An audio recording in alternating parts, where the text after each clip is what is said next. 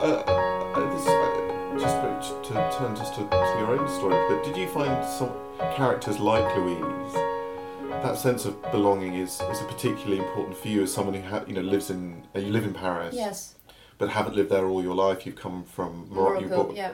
And I guess you're at that point in your life where you've almost lived half your life in one place and half. Yes, exactly. And my wife's the same. Actually, she's American and has just got to that point where she's. So I keep asking her questions about what's going on with Trump, and she goes, I don't know, it's nothing to do with me. But does this idea of belonging, is this particular? It's important for all of us, but for you, does it have a particular interest when you sit down to write? Is there, even if you don't mean to, and the book is very careful around current affairs about there's mentions of the terrorist attacks in Paris, but nothing. It's not too clear. It's and this is a book partly about motherhood taking you away from the world. Yeah. But for this idea of belonging, is that something that do you think you feel that more intensely? Yes, I think when I was a teenager and then when I was younger, I thought that belonging was a question of identity, that you have to belong to a land, that you have to belong to to a country, and that you have to build a very strong identity.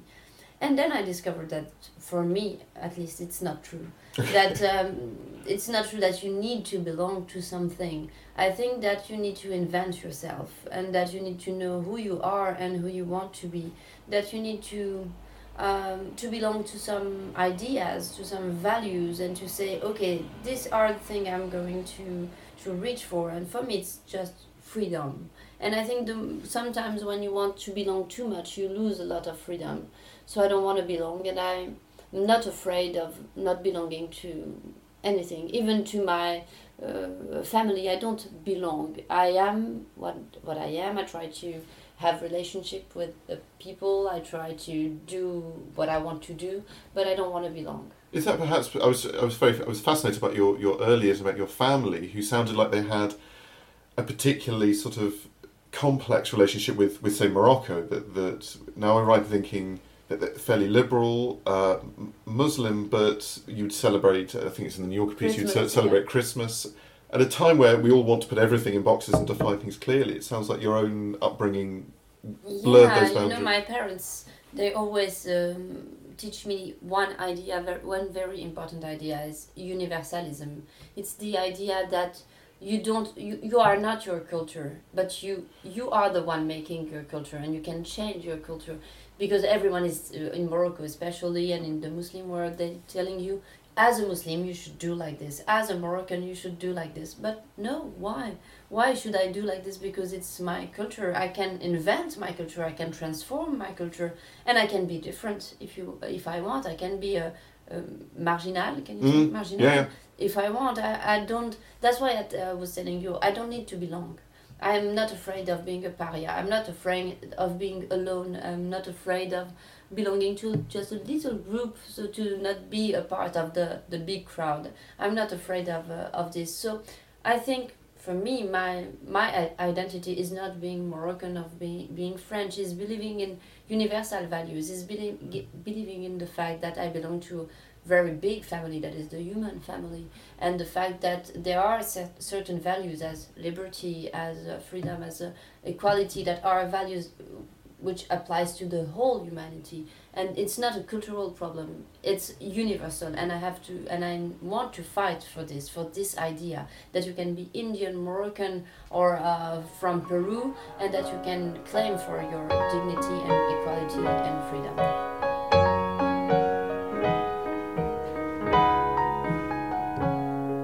Did that require a certain kind of risk? There was a story about you as a child, and your teacher was telling a story about the spider web. Was it surrounding Muhammad, and you said this is impossible.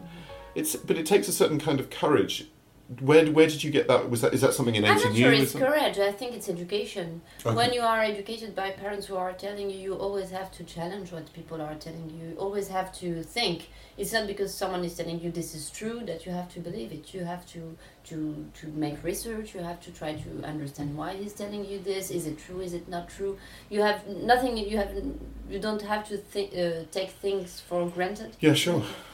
So I think it's more education, and that's why it's now. For example, in France, we are speaking a lot about fake news, and I'm always saying, but we just have to educate people. We have to educate our children to read a newspaper, to try to understand what is an information and what is fake news. That's the point for me. Everything is about education.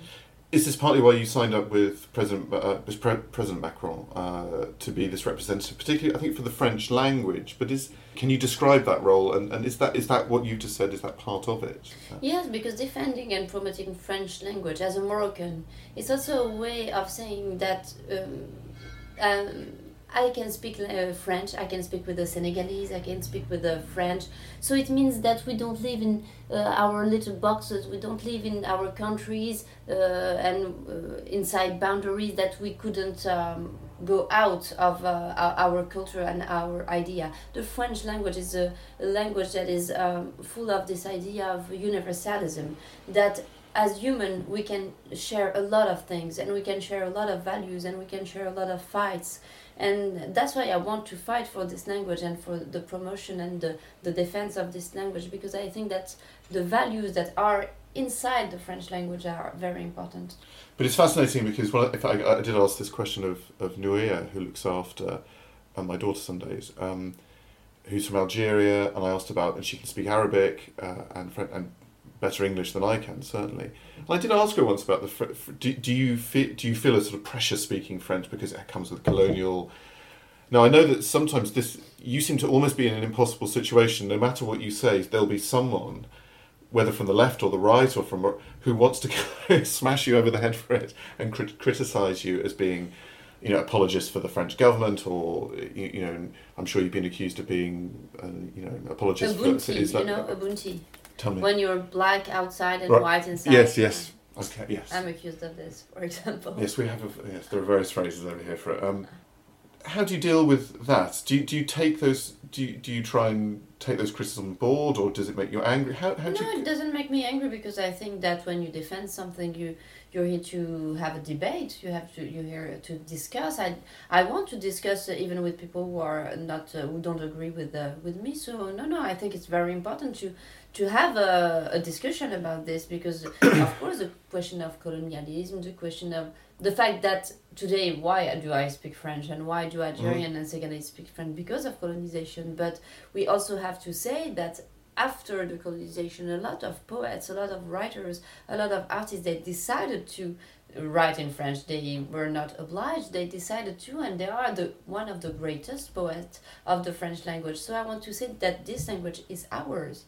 I'm not here because I'm colonized. I'm here because I have power and I decided to take this language and I love it. I'm not, I don't know how to say, subir. I'm not obliged to do this. I want to. So for me, it's a sort of empowerment to say we're not always victims. You know, when Samuel Beckett writes in French, everyone says, oh, it's very romantic. Yeah. But when a Nigerian writes in French, you say, oh, he's a victim of colonialism. Why? We should be like Samuel Beckett. We decide to write in French, and this is romantic too. We don't have to see it every time with the eyes of victimization.